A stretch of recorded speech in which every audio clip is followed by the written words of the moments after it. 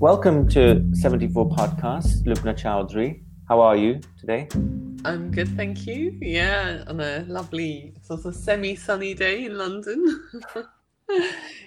So, as an artist whose primary medium is ceramics, how has the lockdown affected your work? Considering that you work from home, and what are your upcoming projects? I know that you're always very busy and making away. Can you tell us a little bit Yeah, about this period? yeah. I think when the lockdown happened, I was in the middle of a residency in Stockholm, um, and I'd gone there. It was a 3-month residency with an organisation called Jaspis, and Mm. it was a really great The opportunity. Swedish Arts Council. Yeah, that's Yeah. right. Mm. Yeah. And I'd been invited there, and it seemed like a really brilliant opportunity to sort of start thinking about working with new materials and to sort of face the challenges of working outside of my usual studio setup. Yeah, I suppose the thing is, I'm an artist that's been trained in ceramics. That's my primary medium, and so it was really great just to be in Stockholm and just arrive into an empty studio and really start thinking about the local landscape and the sort of the landscape of making there and so on. But obviously the residency was cut short, and I decided to come back rather than be potentially locked down in Sweden. Right. Um, Yeah. and so I've really been continuing to develop some of that work here, with a view to sort of maybe showing it. I have an exhibition in India in November with my gallery Triveri Contemporary. Yes. And so I've been thinking about how to develop some of that work over here. And really, it's been just back to my usual setup, really, and of working from home. And obviously, there are pros and cons of working from home.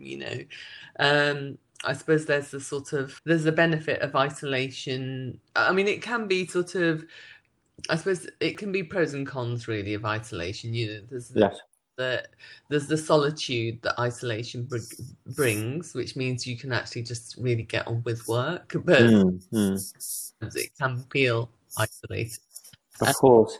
No, you have a home studio designed by the architect David Adadja.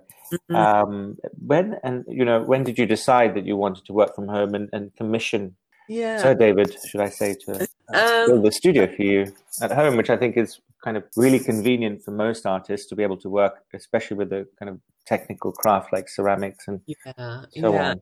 I suppose what happened was I'd had a number of studios around London, and obviously always I suppose artists are always at the sort of the avant-garde, discovering a sort of new areas and developing them, and then sort of being forced to move on. They're always at the sort of that edge of development, aren't they? And so I sort of felt that I'd always been part of this community that had been moved around. But Mm, when you're working with ceramics, it's quite sort of equipment heavy. All the materials are quite heavy. You mm, you have to travel with your kilns, for example, from well, studio to studio. And after about 3 or 4 sort of consecutive moves, I became really tired of moving, and so I decided that actually I'd move slightly further out of the city. I had been living quite centrally and had my studio centrally, so I decided to move sort of into zone 3 and find a place to live. My husband's an illustrator, and we mm. decided we could maybe just both try and find a place to live and work at home. And so the hunt was on for a house with a long garden where we could build a studio and just remain sort of quite sort of stable in terms of our working Yeah. life. So that was the idea, and then quite early on, I came across an article about, obviously been a long fan of David's work, but then I came across an article which was about a timber frame construction he'd built in East London for a couple of other Mm, artists that had right. worked out sort of fairly economically. Very cheekily wrote to him and asked him if he'd be interested in doing something for me, I and see. luckily he said yes, and that's how the project sort of evolved. When was this exactly? It was probably 2002 or Wow. three, something Okay. like Yeah. Then I that. remember the house that he made for Tim Noble and Sue Webster in East So, London. yeah, yeah, That's the first time I actually ever heard of him and came across his work. yeah, yeah. Yeah. So I've been living in East London, and funnily enough, the estate that I lived on had a sort of a small muse house with a muse street Yes. with workspaces, and he'd had one of the studios on that estate, Mm, and then sort of went on to work with other artists in that area. You know, I lived in Shoreditch, but he'd done a number of houses, sort of the Tim Noble and Sue Webster houses in Shoreditch, and then there was that's right. Yeah. in Brick Lane, yeah, in Yeah. and around Brick Lane. Mm. Yeah. And what are the, you know, having a home studio, of course, and you can fire works and you can actually take a work from beginning to completion, and quite unusual for artists today, especially working on monumental scale. What comes to mind is your piece Metropolis, which has been an ongoing piece, Mm. which was recently acquired by the Art Jameel and started out life at the V&A. Can you tell us about the process of this work and sort of the how you would sort of even, you know, begin to approach something like this, and Yeah. how it got so big? Because I know that it took you several years. Yeah. Um, Yeah, I mean, Metropolis is a sort of, it's an ongoing work really, and I began it many years ago, and it sort of, I suppose it almost became a diary of my experiences over time. So I think I began in the 1990s, just at the point when I was leaving the RCA. mm, And it's a sort of spatial installation. At the moment, it's well. At the moment, I've sort of stopped at a thousand of these sculptural objects, and it sort of charts the man-made environment. And I think during my education, I was quite conflicted by, I suppose, the dual sets of influences that I was exposed to. So on the one hand, um, there was sort of Western modernism, which was the framework within which I was educated, but I was also drawn to I suppose, non-Western art, yes. and particularly looking at sort of traditional ways of making and traditional and sort of tendencies such as torre vacui, for example, which is it's a term that's often used to describe all over patterning and Mm, decoration that's used in architecture and to cover objects in non-Western countries. mm, And so there's these sort of two very conflicting sets of values, and I was constantly trying to find a way to reconcile these. And so I suppose Metropolis began as a way of assimilating this sort of multiplicity of ideas and aesthetics from these two worlds. yes. And at the time, I had quite a binary way of looking at the world, and I had really divided um, sort of aesthetics in a very simplistic way, into East and West. But eventually, it sort of became, because of the way that I worked, which is sort of very directly uh, making within the facility of my own hands, I was able to sort of synthesize these ideas in quite an intuitive way through direct physical making. Eventually it became this sort of iconography of forms, which is almost like a mashup of multiple cultural references. And I suppose that accidentally it sort of began to examine the relationship between disparate objects and disparate aesthetics and disparate cultures with their own histories and their own geographies. And it became a way of sort of collaging these together in a very sort of subconscious way through the process of making. And it's a body of work that's sort of grown over the last 25 years. I've sort of worked on it on and off. And I must say, it spent a long time in my loft. In between, there are periods in between where it's just been sort of Yes. stored. Interesting. But then, yeah, Wonderful. Yeah. No, it's of course I remember it from the last edition of the Kochi Biennial in yeah, Pepper House, and it was obviously one of the, you know, highlights of the biennial, and it garnered a great deal of yeah, attention, and that yeah, was wonderful to see. I remember talking to you before at the India Art Fair. We were in conversation, and it was interesting to note your quite unique background as someone who grew up in Africa. You know, you sort of really seem to embody this internationalism and globalism of contemporary art today. Do you think that the art world is a more diverse place, and what can be uh, done to ensure greater representation in the arts, do you think? yeah. I mean, obviously, I suppose I've been practicing for over 30 years. as an artist, and I've had quite a sort of circuitous route to success and visibility. Yeah. And over time, I've had to circumvent quite a lot of gatekeepers and networks, and often there's been a sort of lack of engagement with the work that I've done in the past, particularly.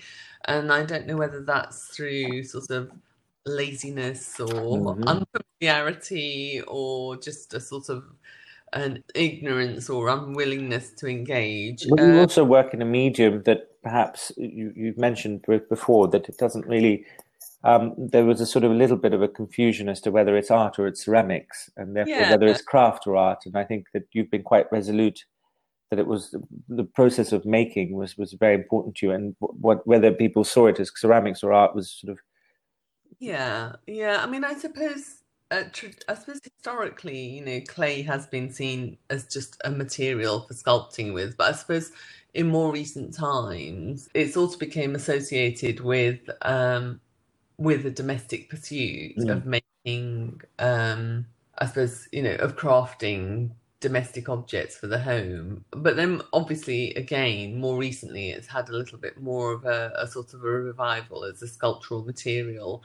And it's quite common now to go to any art fair and see many, many ceramic objects or sculptures. And so, yeah, I suppose, there has been this sort of evolution in terms of the way it's perceived. But yeah, in terms of the material, yeah, so maybe if I take those two aspects one at a time. So, I mean, I think if we're talking about sort of cultural diversity, I think that the world has changed during the time that I've been working, but I still feel that there's not enough of a change. And I think, the recent sort of events in America with the Mm. death of George Floyd have really highlighted, I suppose, the difference between a sort of certain set of beliefs, but then actually actively acting on those Mm. beliefs. And it's one of the first times that I've heard about the idea of anti-racism training. Right. And so I sort of feel that there's actually still, I think essentially no one wants to believe that they're a racist, but I think that actually there's still a lot of work to be done in ensuring diversity. But also, I feel that it has to be done in a way that it's work that everybody has to do, that it's not a job that's just left for people of color to do. So I sort of feel that, yeah, the world has moved on. We're seeing more diversity in terms of academics, artists, critics, curators. But quite often, my feeling is that it's people of color writing about people of color interviewing people of color, Mm. people of color curating people of color. And I sort of feel that actually there has to be a bit more diversity in that. I agree with you. Yes, Um, absolutely. Mm. um, and so that there's actually the onus is on, say, for example, white academics and curators being actively more inclusive. And, I mean, a couple of years ago, there's a report called the Panic Report, which was funded by the Arts and Humanities Research Council. So Yes, it's AI. Yes. Mm. and the cultural and creative industry networks were revealed to be relatively homogenous Right. and relatively white compared to other very traditional industry sectors. And I sort of feel that even though these people would normally think of themselves as being left leaning, it just revealed that Black and minority sort of ethnic artists were still not being represented fairly. And I think that is because of very tight networks and gatekeeping and so on. So I still feel, even though the world feels like it's changed superficially, that actually there's a lot of work to be done where inclusivity just becomes natural and sort of part of the course of curating or writing, rather than this sort of bolted on compulsory add-on. Um, Yeah, and then I suppose then the other thing is about the diversity of materials and how that's, and I suppose more of a reference or inclusion of materials that have been traditionally seen as craft materials. So obviously there's been a huge interest in textiles more recently and weaving, Yes, and the same with ceramics. And I think that's just really great to see, because when you devote yourself to a material, there's a whole, I mean, in a way, it could be a lifetime's devotion. In the same way that it can be if you're a painter or if you're a sculptor working with the material. And so there's a lot to continually explore technically, and also of, I suppose, the application of the material and into the world, into the wider world. And so, yeah, I mean, that's something that's really at the forefront of my mind. I've always worked very directly with the hand and making a sort of direct link between thinking. absolutely. Can you tell us a bit more about the importance of the hand in realizing the work?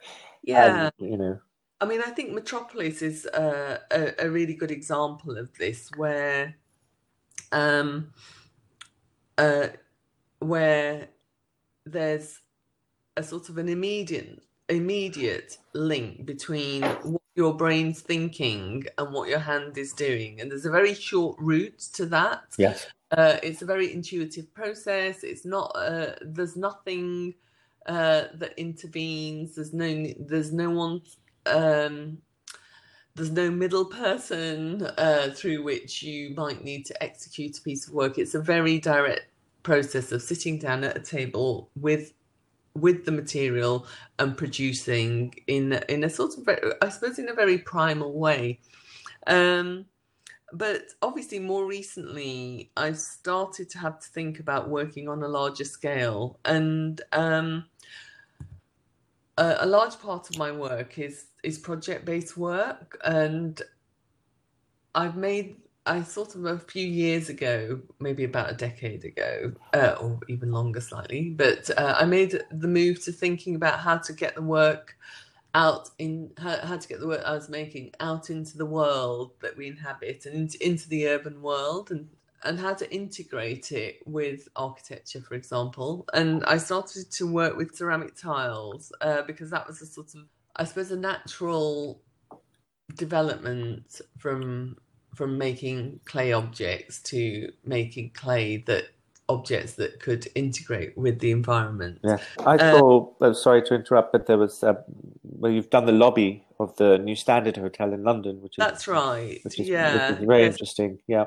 A recent project, and I think having to do those larger projects means that I have to explore new possibilities of working, say, for example, with industrial ready-mades and working with new technologies, and somehow trying to avoid the practical constraints of working with clay in the studio as a raw material, so that you're taking your expertise to something that's sort of almost pre-processed, but the material is essentially the same, and you're approaching it with the sensibility and the intuition of a ceramicist, for example.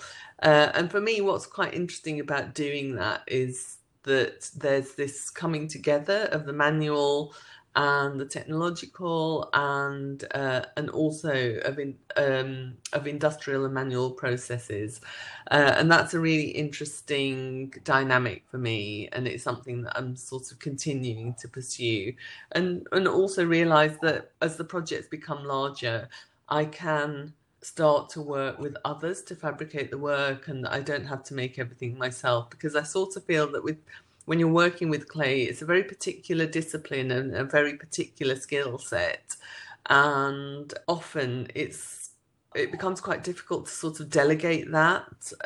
And so working with ready-made, it's been a really interesting new direction for me. Yeah. Wonderful. Excellent. So can you tell us a bit more about the advantage of, I suppose, working from home at a time like this, and working with your hands, being able to sort of take something from an idea or a sketch in your hands to kind of finished work? I think must be quite a privileged position to be in. as a maker, and then to be able to then work at scale like you do with multiple objects. Yeah, I suppose the great thing about having my studio at home is that there's I've got two kilns here. So yeah, you're right. I can see something through without any intervention from anybody else or without reliance on other sort of fabricators or any other sort of technical intervention. So yeah, I've sort of made my working situation or set it up to be sort of quite self-sufficient. That's when I'm working with making sculptural work, for example. But on the other hand, I also do have this sort of project-based work, and that's much more about collaborating with architects or designers to integrate work. And often, and actually more and more, that has involved a sort of collaboration, working to somebody else's brief, thinking about the way that I can apply my aesthetic and material sensibilities to other materials. And as the projects grow larger and larger, I can't really be fabricating everything in my studio. I mean, the great thing about working with tile has been, because of its modular nature, I've been able to work on quite large projects Yes. by setting them out sort of section by section, and then eventually piecing them together on site or in a larger space somewhere. So that's been brilliant. To a certain extent, I could carry on doing work in that way, but with the project-based work, it's starting to become more and more varied, and it doesn't necessarily always call for a ceramic material. And so recently, I've been looking at, say, for example, bronze casting or working with enamel That's panels. exciting. Yeah, yeah, it Mm. is really exciting. Yes. It means that, sometimes I also have to think about how much work I can do in the studio, how, about blocking time out in the studio Mm. to only make sculptural work, for example, for exhibitions that I've got coming up. Um, and then the project-based work is happening more and more with fabricators. So yeah, so it's interesting to keep the two plates spinning at the same time. And then obviously sometimes with the projects, I've got about 4 projects on the go, and each of them involves working with different materials. So that's sort of 4 plates spinning, and then the work in the studio, which at the moment is directly for the Javeri Contemporary Show, is much more about the craft of working with ceramic. And then also, I'm also working on a series of small paintings Oh, and wow. Okay, interesting. collage works. Yeah. Okay, that's very exciting. And can you tell us a little bit more about the show in November at Javeri Yeah. Contemporary? Yeah. It's a solo show. Is it your first solo show in India? Yeah, it Yeah, will be my first solo show in India. good. Yeah, I mean, Mhm. obviously, I've shown Metropolis at the Kochi Biennale. That was very Yes, exciting. yes, And I've shown a couple of times at the India Art Fair with the gallery. yes. But this will be my first solo show. And Wonderful. so I suppose initially what I had wanted to do was to sort of visit India and think about collaborating with a craftsperson in India, because many years ago I completed a residency. I've been invited to do a residency at the Victoria and Albert Museum. Hmm. As part of my research at the residency, I'd started to look at colonial furniture and the process of a sort of aesthetics that came about through the making of furniture. So basically, it was a sort of collaboration between the colonial Europeans and the colonized craftspeople. And the Europeans were taking their sets of aesthetics and asking craftspeople in India to create furniture. And the results of this were a really interesting branch of very hybrid looking objects, which quite naturally brought together these two sets of aesthetics, Right.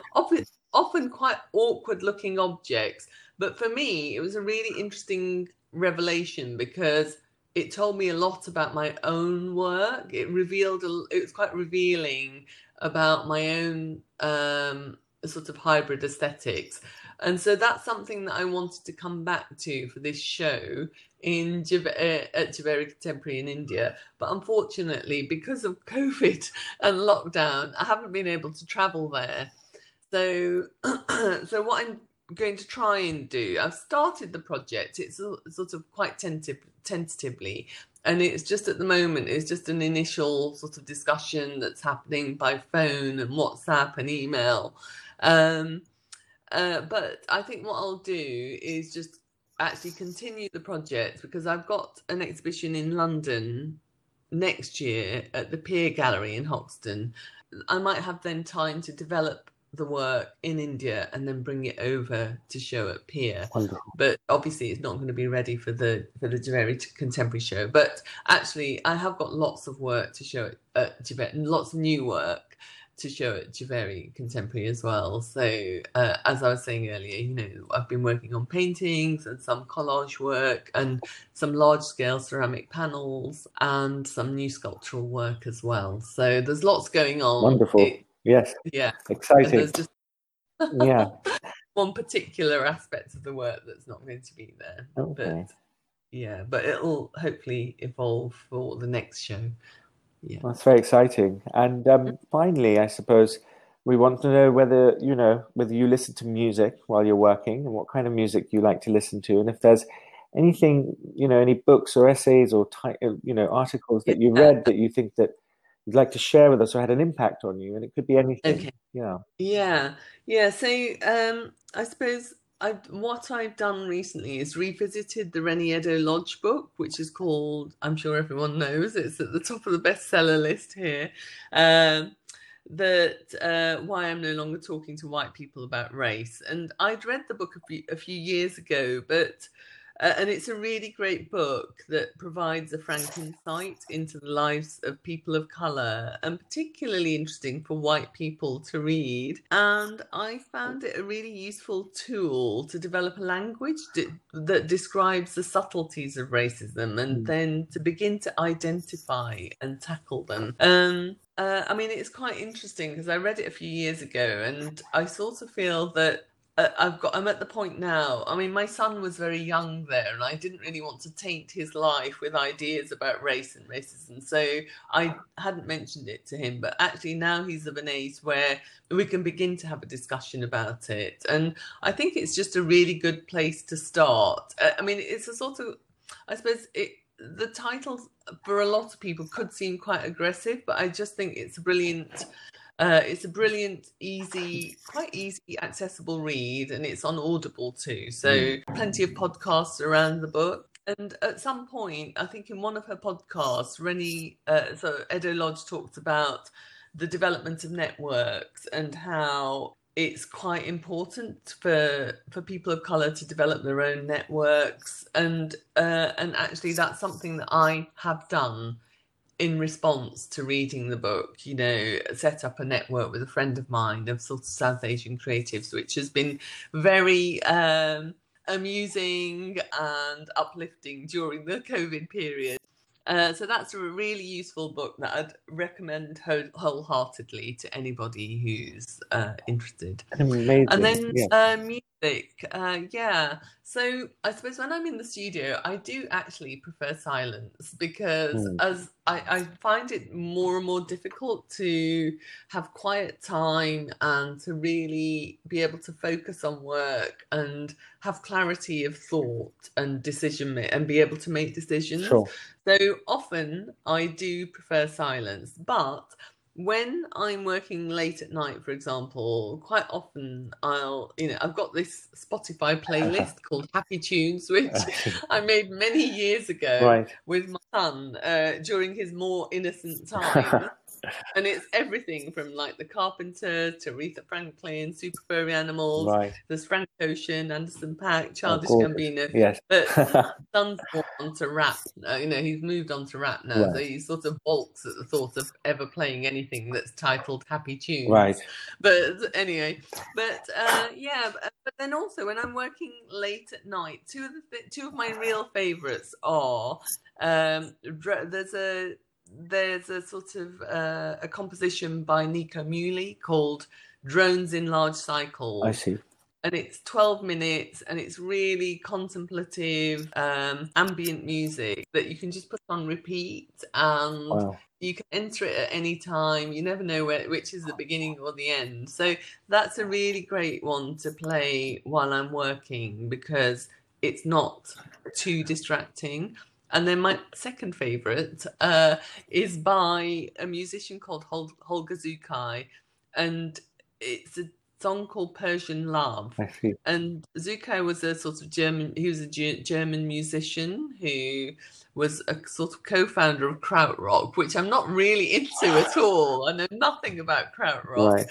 but I just love this this tune, but this sort of composition, which I suppose what I love about it is its hybridity. You know, it brings in elements of Eastern, Middle Eastern music, and combines it with, I suppose, what Western notions of ambient music. But he was known for being one of the first people to have, in the West, to have started to, I mean, he's dead now. He died in 2017, but he's known for one of the first people to have explored world music very early on. I mean, it was quite interesting. I was just reading about him, and he hadn't had a very good education because he'd moved around during World War II, and ended up working in a radio repair shop where he sort of became really fond of the oral qualities of crackly radio broadcasts, and that was the